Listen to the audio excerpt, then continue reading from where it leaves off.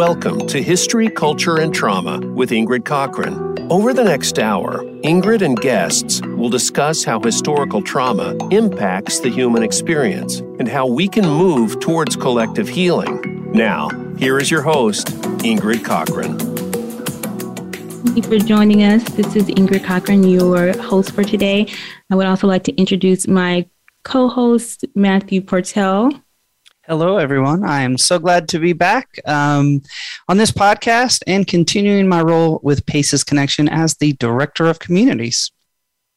Thank you, Matthew. Today, we're really going to kind of pivot our focus from our focus in Women's History Month to really focusing on National Child Abuse Prevention Month. As our first show in April.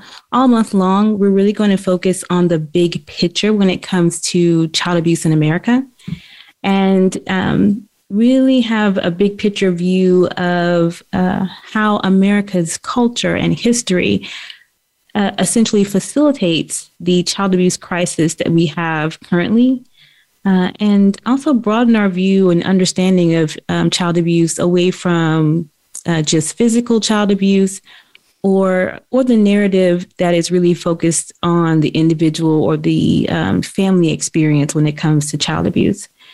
And so I really wanted to start this discussion and bring forward our last week's episode that focused on really Dr. Melissa Merrick as CEO of Prevent Child Abuse America, and her discussion around really seeing child abuse as an issue of conditions that are prevalent in our country, as opposed to being so focused on blaming and shaming parents. And that really resonated with me. Were there any takeaways from that episode for you, Matthew?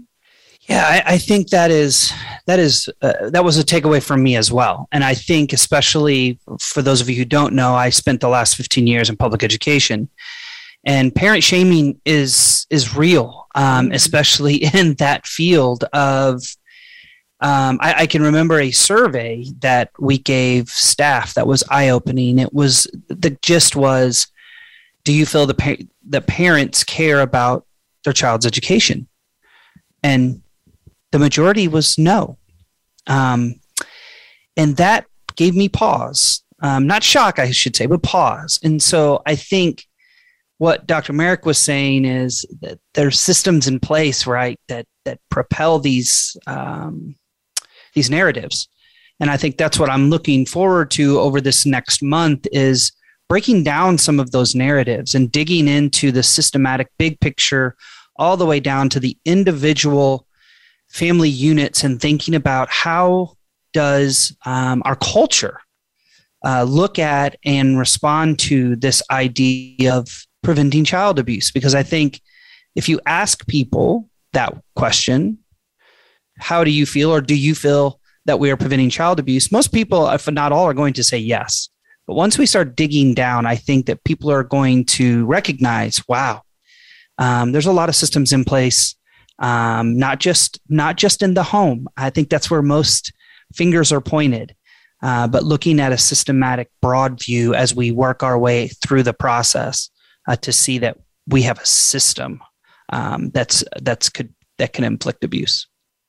Yeah, and this is really relevant to the PACES movement, because as we learn more about how childhood adversity impacts the brains and bodies of children and adults, as they matriculate through their lifespan, we're really there on the science. We know the implications of early adversity, and obviously experiencing abuse is an adverse childhood experience and thus has very real implications for our lifelong health and our cognitive abilities, as it also impacts brain functioning. And so, this discussion is close to my heart because my background is child development. That is my focus of study in grad schools, child studies at Peabody College in Vanderbilt and at Vanderbilt University, and then definitely as a college professor most of my focus is developmental psychology and child development. And so I want to start this conversation with one of my favorite child development theorists, Urie Bronfenbrenner, who is kind of the father of the social ecological model. He is also, his work is still very relevant today because he was one of the key figures in the formation of Head Start in America. And he did a great job. And he still, there's so many quotes from him that are really relevant for this movement, for the PACES movement. The two that stand out the most are, first, every child needs at least one adult who is irrationally crazy about him or her. And so this is something that we say often in PACES, that we need, safe, stable, nurturing environments, and having at least one adult who can be kind of an anchor for a child. And then the other is no society can long sustain itself, its members, if its members have not learned the sensitivities, motivations, and skills involved in assisting and caring for other human beings. And so I think that also is very relevant in this conversation as caregivers, right? As parents who are stewards of children, not just parents, but also teachers, child care workers, when we think about institutions, churches, Boy and Girl Scouts, all of those adults in homes and in communities, how we learn to care for or assist in caring for others is critical to our survival as a species. And if it's lacking, then it's impacting our entire society in a negative manner. Yeah, and I think we're going to be talking a lot about abuse, right? Because it is Child Abuse Awareness Month. But I think what I also heard you say was there's a lot of research, PACES research, and that we can't forget that positive. And so I think that we have so much knowledge now than we may not have had in the past. And even this morning, I was looking just at some numbers, and I found out that there are still 19 states that allow corporal punishment in the classroom. So allowing parents to come in and spank their children, allowing faculty members to come in and spank their children, we have a lot of work to do. Even with what we know, we still have a lot of work. But I do, and I know we will highlight some of those positive pieces, because you're right. And there's a lot of people that take credit for that quote, by the way, or a version of that quote that they do not give the right, the affirmation of who said it. But an adult can have that positive impact, but we also know an adult can also have an adverse impact. So I guess I hope that when people listen to this, they see that they can have a positive impact on not just their own children, but children that they interact with every day. Yeah, I think that's very important. And we will think through what stress and trauma looks like at a systemic level, partnered with kind of what does liberation and healing look like in a systemic level. And one of the organizations that's done a great job of really kind of adapting Bronfenbrenner's initial theory is the Rise Center out of California. They have adapted Bronfenbrenner's theory, really looking at interacting layers of trauma and healing. And this has allowed for us to have a better understanding of historical trauma and also how we can heal historical trauma. And so, when we look at Bronfenbrenner's model, what he's essentially saying is that we have these different systems at play.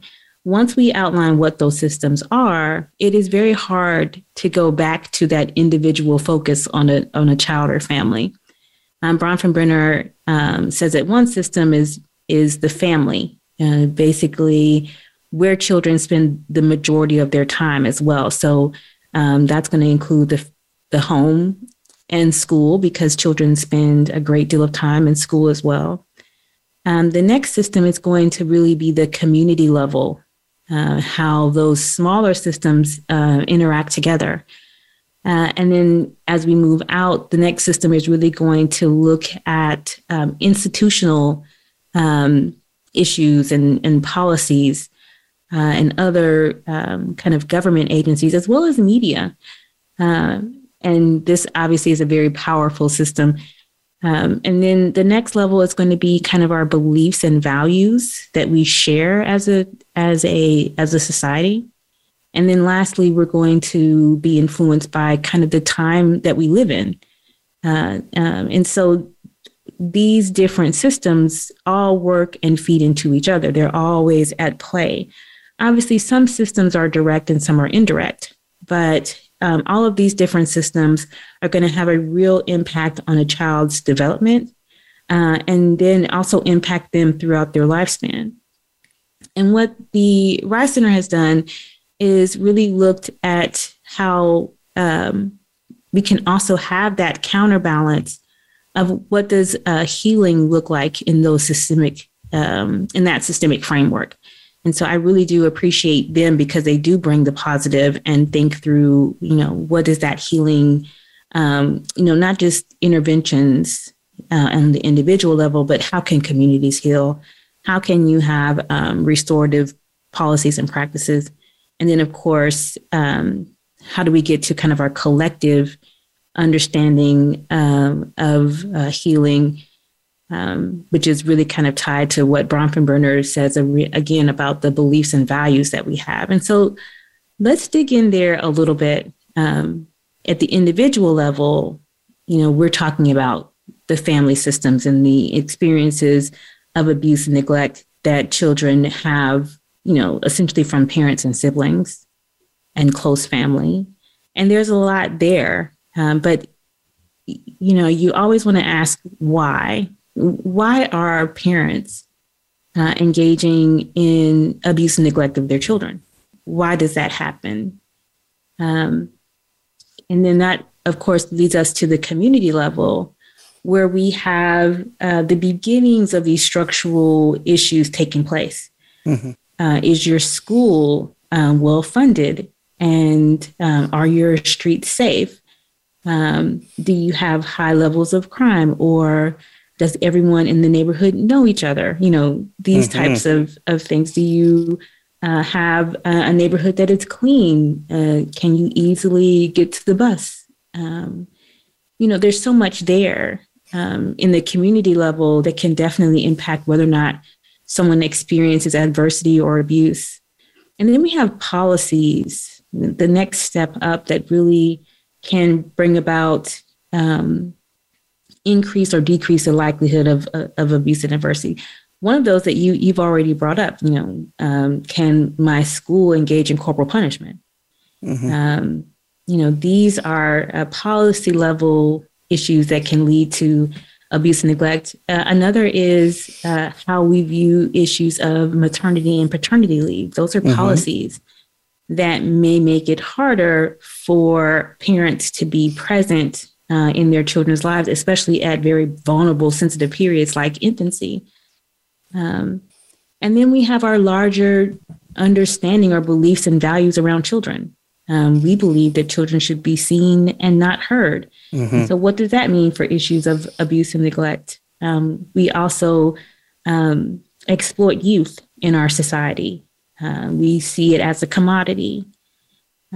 We definitely have the belief that children, if they experience something when they're very young, that it has less impact when the science is very clear that the younger a child experiences abuse, neglect, or any adversity, it has actually more impact and is more difficult to address through the lifespan. And then, of course, the time that we're living in.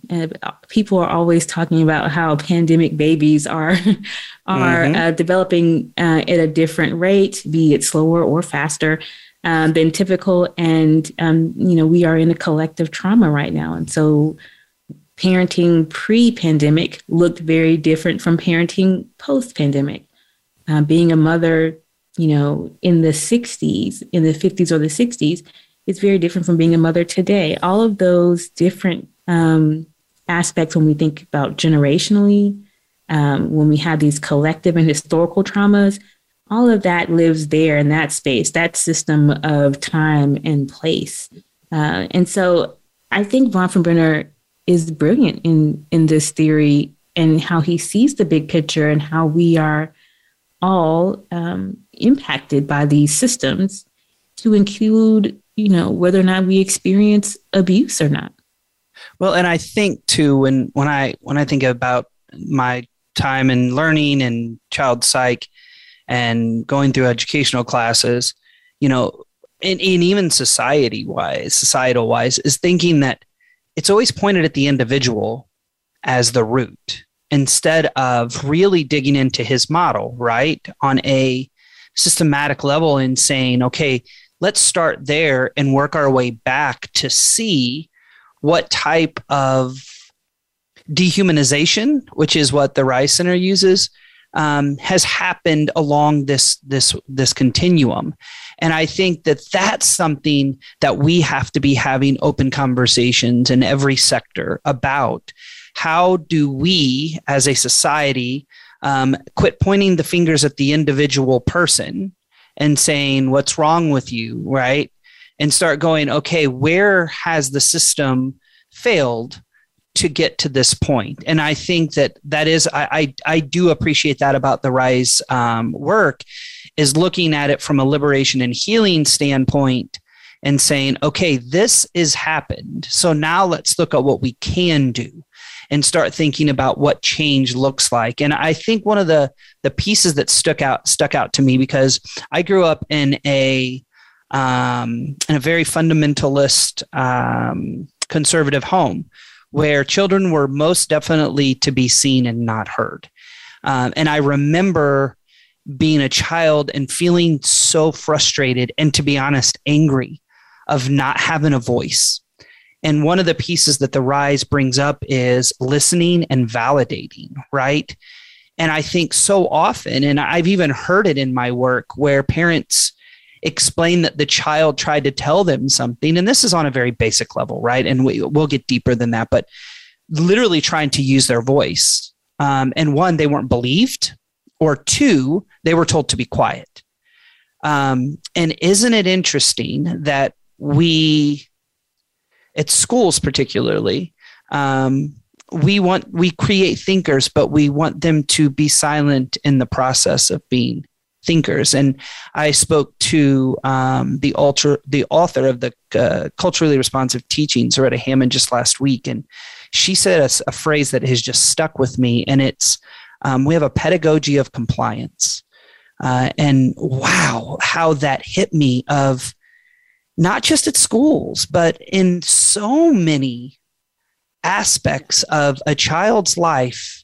Most children don't get to determine if or when they eat, or how they have access to food, or what they do. I mean, if we think about the development, and then when they get older, we say, well, they don't know how to be independent. Mm. And when comparing to other countries, I know that when my child was little, I was looking at the development and what other countries allowed their children to do. And I think it was like Germany or something. I could be completely wrong. Like allowed their children to start using knives at like the age of 3. Again, I could be wrong. It could have been 5. I don't know. But I thought, oh my goodness. And I even told my wife, she's like, not in a million years. Right. So it's like, how does the context of how we were raised and what the norm is impact? And honestly, greatly. It's why we have intergenerational transmission, right? Exactly. And this is really what happens at that family level, that individual level, is that we are talking about intergenerational transmission, especially communities that are impacted by historical trauma. And when we look at even what you're saying about children not having voice, and this push for control. We can even go even further and say that some children are under a much tighter regimen of control than other children. And so we have these intersections along the issues of gender, for sure, what girls can do versus what boys can do. And when we look at abuse overall, we can see that there's very clear differences in the way that girls experience abuse and the way that boys do, especially around sexual exploitation, emotional abuse, and physical abuse. So boys are much more likely to be physically abused and emotionally abused in their childhood. And girls are much more likely to be sexually abused and exploited in their childhood. And this is also how we see these differences in gender and how that manifests and how we believe we should raise our children. We believe that girls should have much more control, that they should be more compliant, that they should be submissive, that they should be friendly. We believe that boys should not be able to display emotion with the exception of anger and dominance. We're very clear on, which children play with what. And I think a lot of this ties to what we talked about before, which is that, largely child abuse and neglect is driven by a lack of understanding on the parents' end of what's developmentally appropriate. And what age children can do what things, and what are the expectations based on age. And what does it mean when we have a society who is not interested in child development because they believe they've learned everything they need to know from grandma and grandpa? But let's talk about that, because that falls into Bronfenbrenner's understanding that generational issues. What was life like for grandma and grandpa, great-grandma, great-grandpa? And when we have so many things going on in our society, the way historical and intergenerational trauma manifest across different demographics. When we think about people whose childhood was in the 20s, the 30s, the 40s, the 50s, and the 60s, the civil rights movement, Jim Crow, we can go all the way back even to the formation of our country. Those who were settlers and the trauma that they went through, indigenous people and the land theft and genocide that they experienced. Later, immigrant populations experiencing extreme discrimination. So the Irish, Italian, people from various Asian countries, the Japanese during the bombing of Pearl Harbor, obviously descendants of slaves, and the Black experience all throughout as it went from slavery to Reconstruction to Jim Crow to the war on drugs. And so all of these different historical and collective and intergenerational issues are embedded in parenting, and is where our beliefs and how we should raise our children, that's where it lives. And then, of course, we raise our children the way that we've been raised. Well, and I think, and I've heard it 1,000 times, and I know you probably have too, it worked for me, so why can't I do it for my child, right? And even honestly, I've had this conversation within my own family with my siblings around, but did it work and has it worked? And, I think what defines as it works, whatever it is, whether it's spanking, whatever it is, it doesn't matter.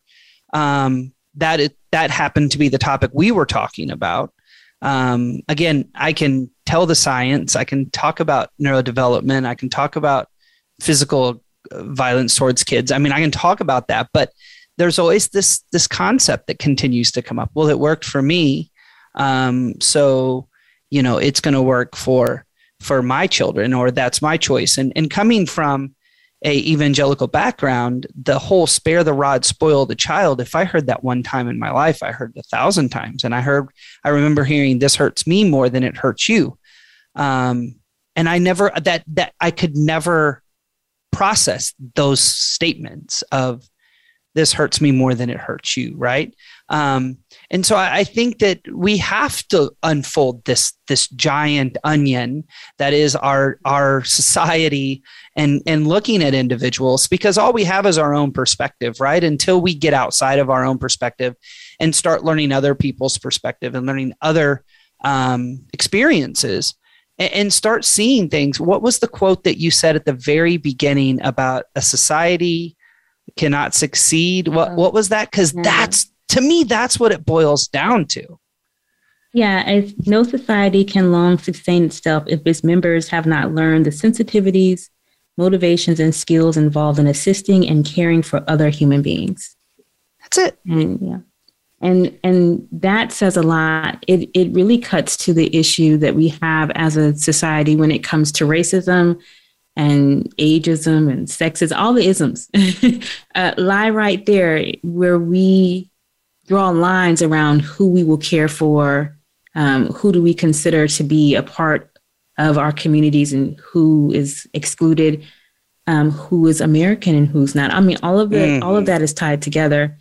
And as we persist in this lack of care for each other, then we do it at our own detriment. And that ultimately kind of trickles down into the way that we raise our children, because essentially that's what parenting is.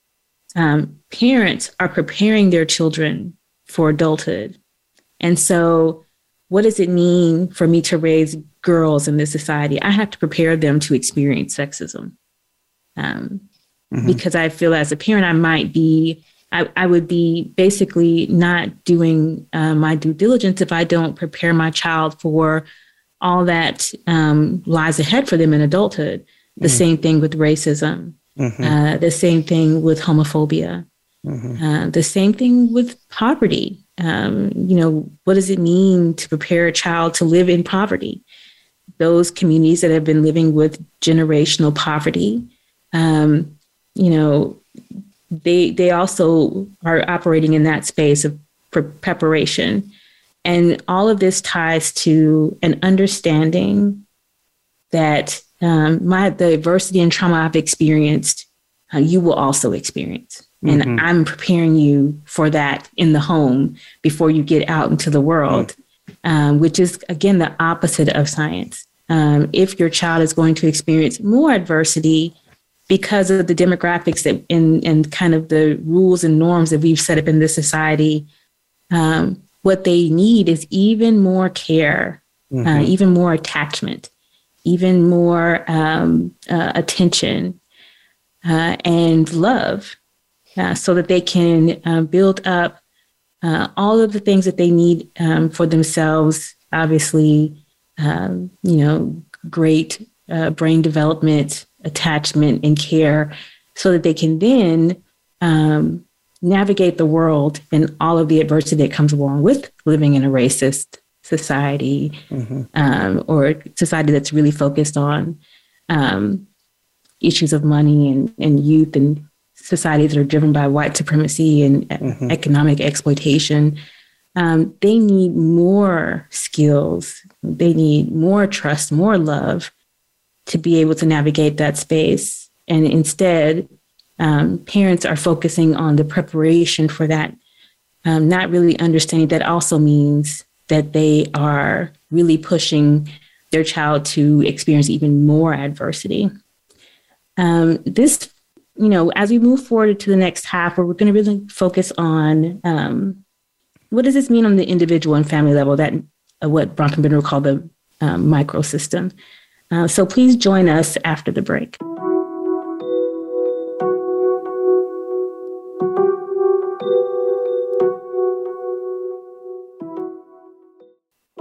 In this polarizing age of misinformation, it is critical to examine the lessons of the past On history, culture, and trauma, Ingrid Cockhren, CEO of PACES Connection, and her guests will explore historical trauma and outline how our collective past shades our perception of today's world and our shared experiences. In this podcast, we will examine the impact of past atrocious cultural events and the impact of the systemic trauma of racism and poverty on the human experience. Ingrid and her guest will also outline what is needed for our collective healing. Please join us for History, Culture, and Trauma, Thursdays at 1 p.m. Pacific Time on the Voice America Health and Wellness Channel. Voice America programs are now available on your favorite connected device, including Amazon, Alexa, and Google Home. Through streams with Apple Podcasts, TuneIn, and iHeartRadio, listening to your favorite show is as easy as saying the show name followed by the word podcast. Hey, Alexa, play Finding Your Frequency podcast. If that doesn't work, try adding on TuneIn or on iHeartRadio or on Apple Podcasts. Your life, your health, your network. You're listening to Voice America Health and Wellness.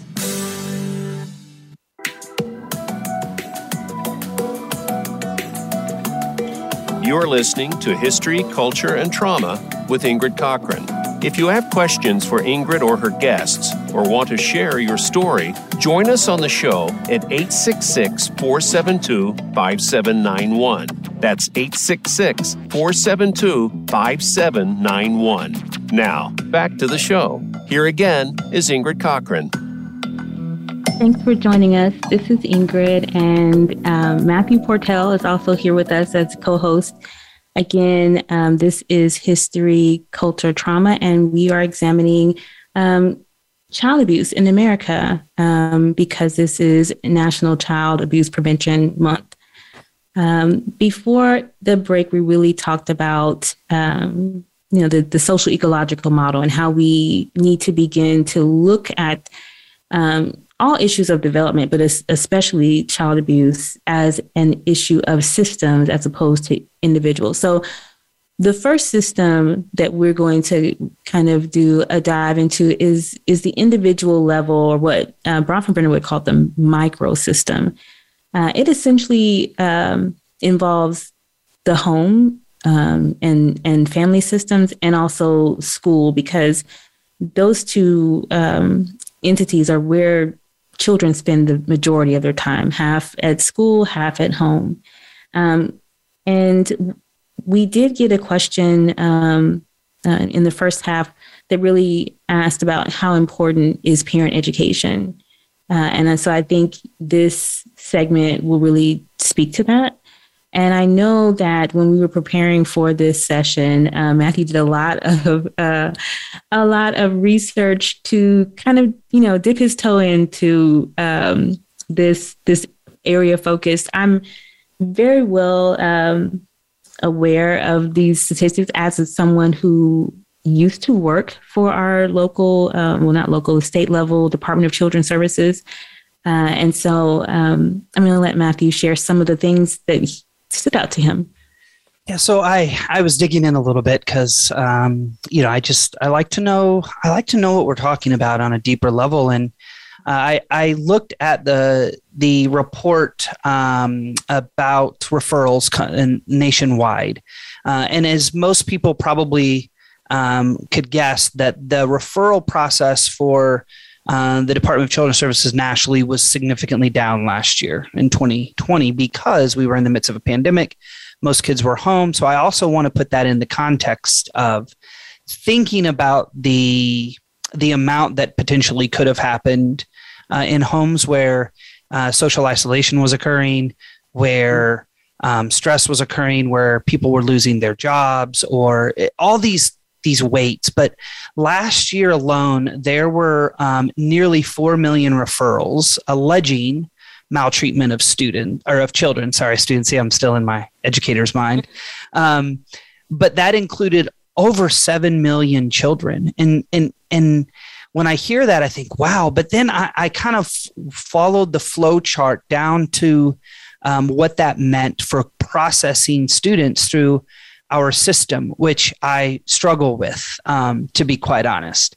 that meant that only about 54% of those referrals actually were looked into. So that means, almost over 45% were not. They were screened out. Only about 2 million of them actually received a disposition. And another piece is that there were 618,000 kids that were looked at as being victims, and 1,750 children actually lost their lives, and it wasn't being investigated. But ultimately, there were 124,360 kids that were ended up in care, in child protective services. And it's, that seems like a really low number when you're thinking about how many children. But Ingrid, these numbers are they just get me kind of anxious. But these numbers don't show the kids who are being emotionally neglected or have experienced that intergenerational transmission of trauma where, like we were talking before the break, what was done to me is what I'm doing to other kids. And it goes down to what you were just talking about, and that's parent education. And I'm going to be honest, I have an 11-year-old, and I started this trauma-informed journey, or these PACES science journey, well after he was born. And I thought to myself, why didn't I know this before? I remember being told as a brand new parent, just put your baby down. If they're crying, leave them in the room. It's fine. And I thought back going, actually, I need to be doing that serve and return. I need to be meeting that need sometimes, right? It comes down to that. And I have a lot of resources. I understand the privilege that I have. And yet I was not prepared because nobody expressed. My mom told me what she did when I was a baby, and my mother-in-law told us what she did when my wife was a baby. That was the education, right? I mean, it was, this is what we did with you, or this is what my grandma did, or I rocked you. Literally, we had the rocker in my house, Ingrid, that I was rocked in. I mean, that's how deep these traditions and passing of parenting works in our society. Yeah, and you bring up so much there, and I'm a new mother. I just had twins in November, and I have a now 4-year-old. She turned 4 last week, and I'm also a person of privilege. I'm college educated. I have a decent income. And I still struggle. And what I struggle with is that historical trauma piece, which is, what does it mean to raise Black children in a racist society?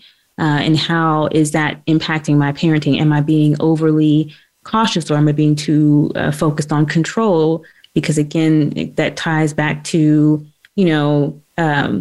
what does it mean to be a mother of Black children during Jim Crow? I'm going to have to be strict. I'm going to have to be very survival-based in my parenting. And that means survival-based parenting means you're going to be more hands-on, that you're going to talk it with not the same level of sensitivity as other parents and things of this nature, and kind of tying it back to crying it out. We're essentially saying to our children that it's a tough world out there. And no one wants to hear you're crying. And then they justify that type of treatment of children by saying that that's how I was raised. And we have to take trauma into account there. Not just trauma, but a lack of positive experiences. So, not all Black children have been traumatized, but because of racism, there's probably less positive experiences in their childhood than other groups because of issues of race. I remember being a young girl and seeing boys having more freedom than I did. Again, a different experience, probably less positive when it comes to freedom and initiative and independence.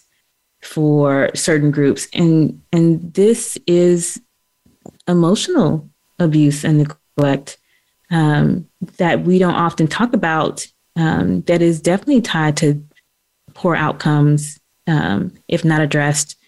So I think that, those statistics that you shared are not alarming to me because, like I said, I've worked with the Department of Children's Services locally. I've even trained those individuals that answer the phones when a referral comes in. I've trained them on the issues of risk assessment and how to determine if those interactions are worthy of moving up to the next level of risk. Does someone need to go out to their house versus does someone need to make a call? And it is tricky, but definitely I find that when those referrals come in, they're more likely to be Black families. They're more likely to be poor families. They're more likely to be Hispanic and immigrant families. And that there's, that's no coincidence. Well, and it's interesting that you say that because just this week on Pace's Connection, somebody posted a article from the imprint by Megan Kahn and Michael Fitzgerald that was talking about a New York lawyer that acknowledged the child welfare system harsh impact on Black families and then based it in numbers. And so I think, again, we are talking about that family unit. And I can't wait till we can, over the next couple of episodes, start stepping back and saying, but why are all of these fingers pointing towards this individual family unit or even or multi-generational finger pointing when we don't want to, going back to the RISE Center's work, looking back further and say, what has created these pieces? And I think it comes down to this idea of individualism and everything is how you create and you can do anything you set your mind to. And we have to look at these pieces. And as an individual, as an educator, I remember DCS reports coming across my desk of families that I knew well, and things that had been reported because as an administrator, it was reported to me. Sometimes it was even anonymous. I didn't know who made the report, but it was always reported to me. And I could never tell anybody they couldn't report, right? Because that's unethical. But there were some, and I would think, this is totally grounded in perception. This is totally grounded, sometimes, to be honest, in racism. Because of the way that a parent said something or responded in a way or said something to their child, that a report was made. And so I think we have to look at these pieces. And then I think, Ingrid, what I had conversations with many parents, most of the time when I talked to a parent at school, I took my principal hat and I threw it in the garbage can. And I talked parent to parent, and I would tell them, I have multiple degrees, and I still have no idea what I'm doing half the time as a parent. And I would be honest, and that was the truth. And I remember seeing facial expressions like, I can't believe you just said that. And I'm like, I can't believe that you think I know what I'm doing as a parent. As a principal, I've got it. But I would hear things like, but Portell, you don't know what it's like to be raising a Black boy in this current state. And I would have to say, you're right. And that's why I would never tell a parent how to parent, because I only have my perspective.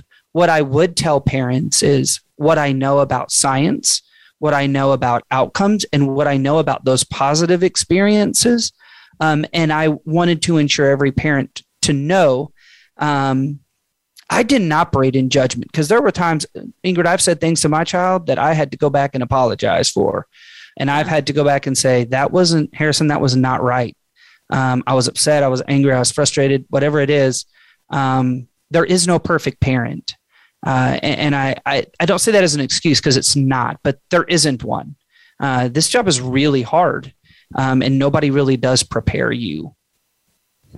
Parenting is hard. And we have another question that has come through that's really pushing us to think about solutions. And they bring up parent education as well. And this is important because, and it ties to kind of how I got into the work that I'm in now. I came to my understanding of historical trauma because I went to grad school to answer a question, which is, why are so many African-American children in the juvenile justice system? It must be poor parenting. And I came to the space and I said, we need to do something about parenting. My advisor is the one who really helped me to think through systems so that the answer is not to do something about parenting, because parents do not parent in a vacuum. They are parenting within the social political context, within the social historical context. They're parenting within their understanding of what it means to navigate the space, this space being the country that we live in.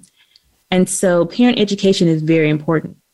But what are we going to educate our parents on? So when I would have parents, and I've done a lot of things. So I've also been an in-home family crisis counselor. And so I would go into homes and really help them with whatever it was that they were struggling with. It was mostly behavior. It was also largely physical abuse. And so if I come into a home, especially homes that have dealt with historical trauma, and I come to them and then I say, don't spank your child, they have a team of other family members that are telling them that the reason why their child is acting out behaviorally is because they are not spanking them enough. And who are they going to believe, me or grandma? And so parent education can go so far, but I think that it's important to be honest. And so what does it mean to go through a process of truth telling and reconciliation to the parents in America? Parenting is hard. And parenting is even harder in poverty. Parenting is even harder dealing with racism. Parenting is even harder if you, as the parent, have a disability or chronic pain, or any other. There's so much there to consider. But the conditions that have been created for parents, that is systemic, and no parent can address it. And so parents will have an easier time parenting if they have more money. They'll have an easier time parenting if they have less racism. They'll have an easier time parenting if they didn't have to parent girls in rape culture. And how are we addressing that as opposed to putting upon parents to learn how to be better parents?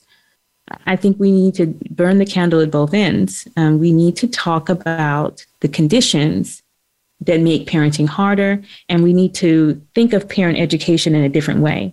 If I had a class where I was going in to talk with Black parents about behavioral issues or school success or all the different ways that we point fingers at Black parents around their parenting, community violence, and if I don't start that conversation with how slavery and racism has impacted their parenting, then I'm not talking about anything that they should be hearing, because it is extremely relevant in the space. And so how are we using truth and reconciliation to talk with parents? If I'm talking to parents about issues along the lines of, really anything, if I'm not bringing up how blame and shame is rooted in our upbringing because of religion, then we're not having real conversations. And so we really have to think through the big picture. I agree with that. And that hit home with me. Blame and shame is, again, to kind of just talk about my experience as growing up in an evangelical home, where literally from the time I can remember thinking, being terrified that I was going to go to hell, and remembering sermons about what it was going to be like, and literally being fearful of making any mistakes. And, God was watching everything that I did. And there was just so many pieces that it wasn't until I was in my mid-20s where I was able to start processing some of that. And even to this day, I've matter of fact, I've talked to a colleague that I've learned through this work who's writing a book on this exact topic. And we do have to examine it. And I think, Ingrid, the conversation you or I were having the other day too is even talking about rural America and talking about the context of being in rural America and thinking about the same things that we were talking about earlier, accessibility and connectedness and all of these pieces that impact so many communities. And of course, that may not be grounded necessarily in racism when we're talking about white rural America, but there is absolutely Black rural America. And we know that rural America doesn't just mean white people that live in the country, right? And so I think we have to really look at that because that impacts family units, right? That impacts how those generations, if my family grew up in rural America and my grandparents and their grandparents, and I even think about my grandparents grew up in rural America, and my grandpa's philosophies and how that transferred to my mom and how even I am trying to process what was transferred to me. And so I think you're right. And I do think when you're talking parenting classes, those were tried at the school that I led from an outside organization. And I'm going to be honest, there's not too many people that want to show up to parenting classes because no parent wants to say, well, I don't know how to parent. But let's be honest, most people are going, I don't know how to parent, right? And so I think there's got to be a collective space in which we can have these conversations about historical context, all the way down to what is the implication for my family. And I think about that in the space that we did have circles with families, and we did talk about what barriers do you have as a family to that maybe inhibit your children from meeting the potential that you hope they have. Now that was powerful because families began to talk about the actual barriers. And then from a perspective of school, we started trying to figure out how to navigate some of those barriers. Mm-hmm. And some of those were societal barriers that we couldn't change in the space that we were in, which is why we have to think bigger than just what is the family doing wrong. Yeah, I think the key takeaways are first, parent education matters, but what we decide to talk about with parents is the issue.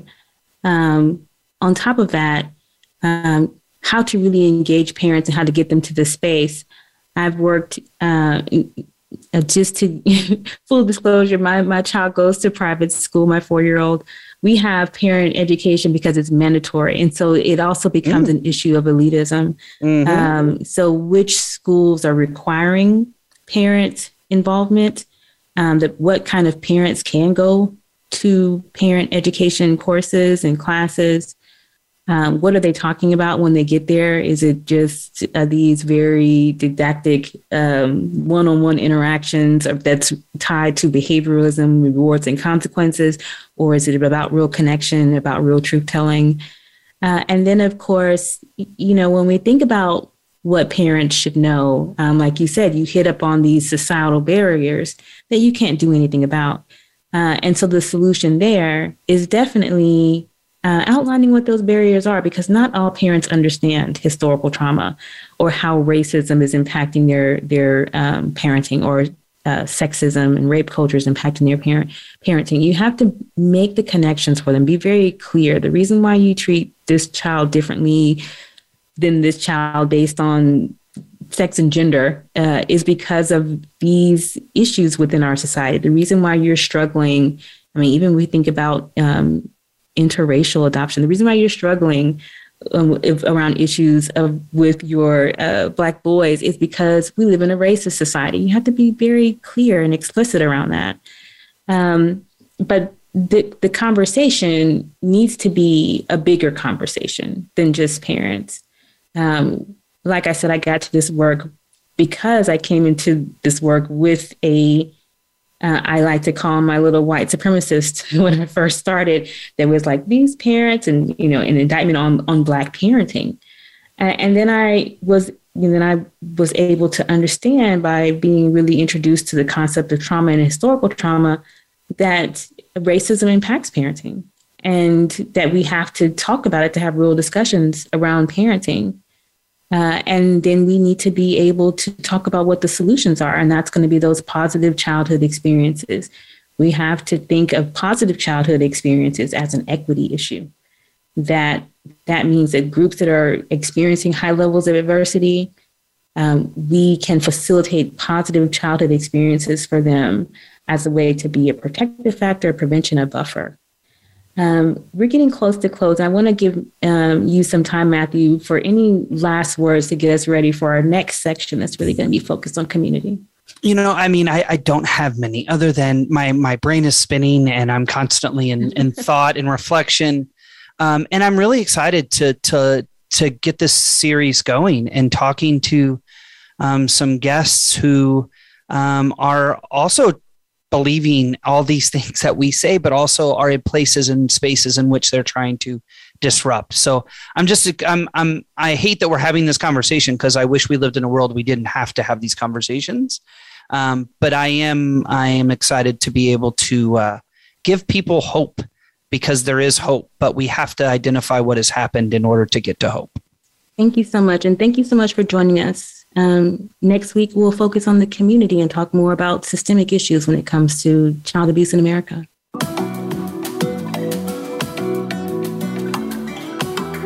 Thanks for listening to the show today. We hope we have helped to give you a better understanding of trauma and how historical trauma affects the human experience. Join us every Thursday at 1 p.m. Pacific Time. We wish you a beautiful week.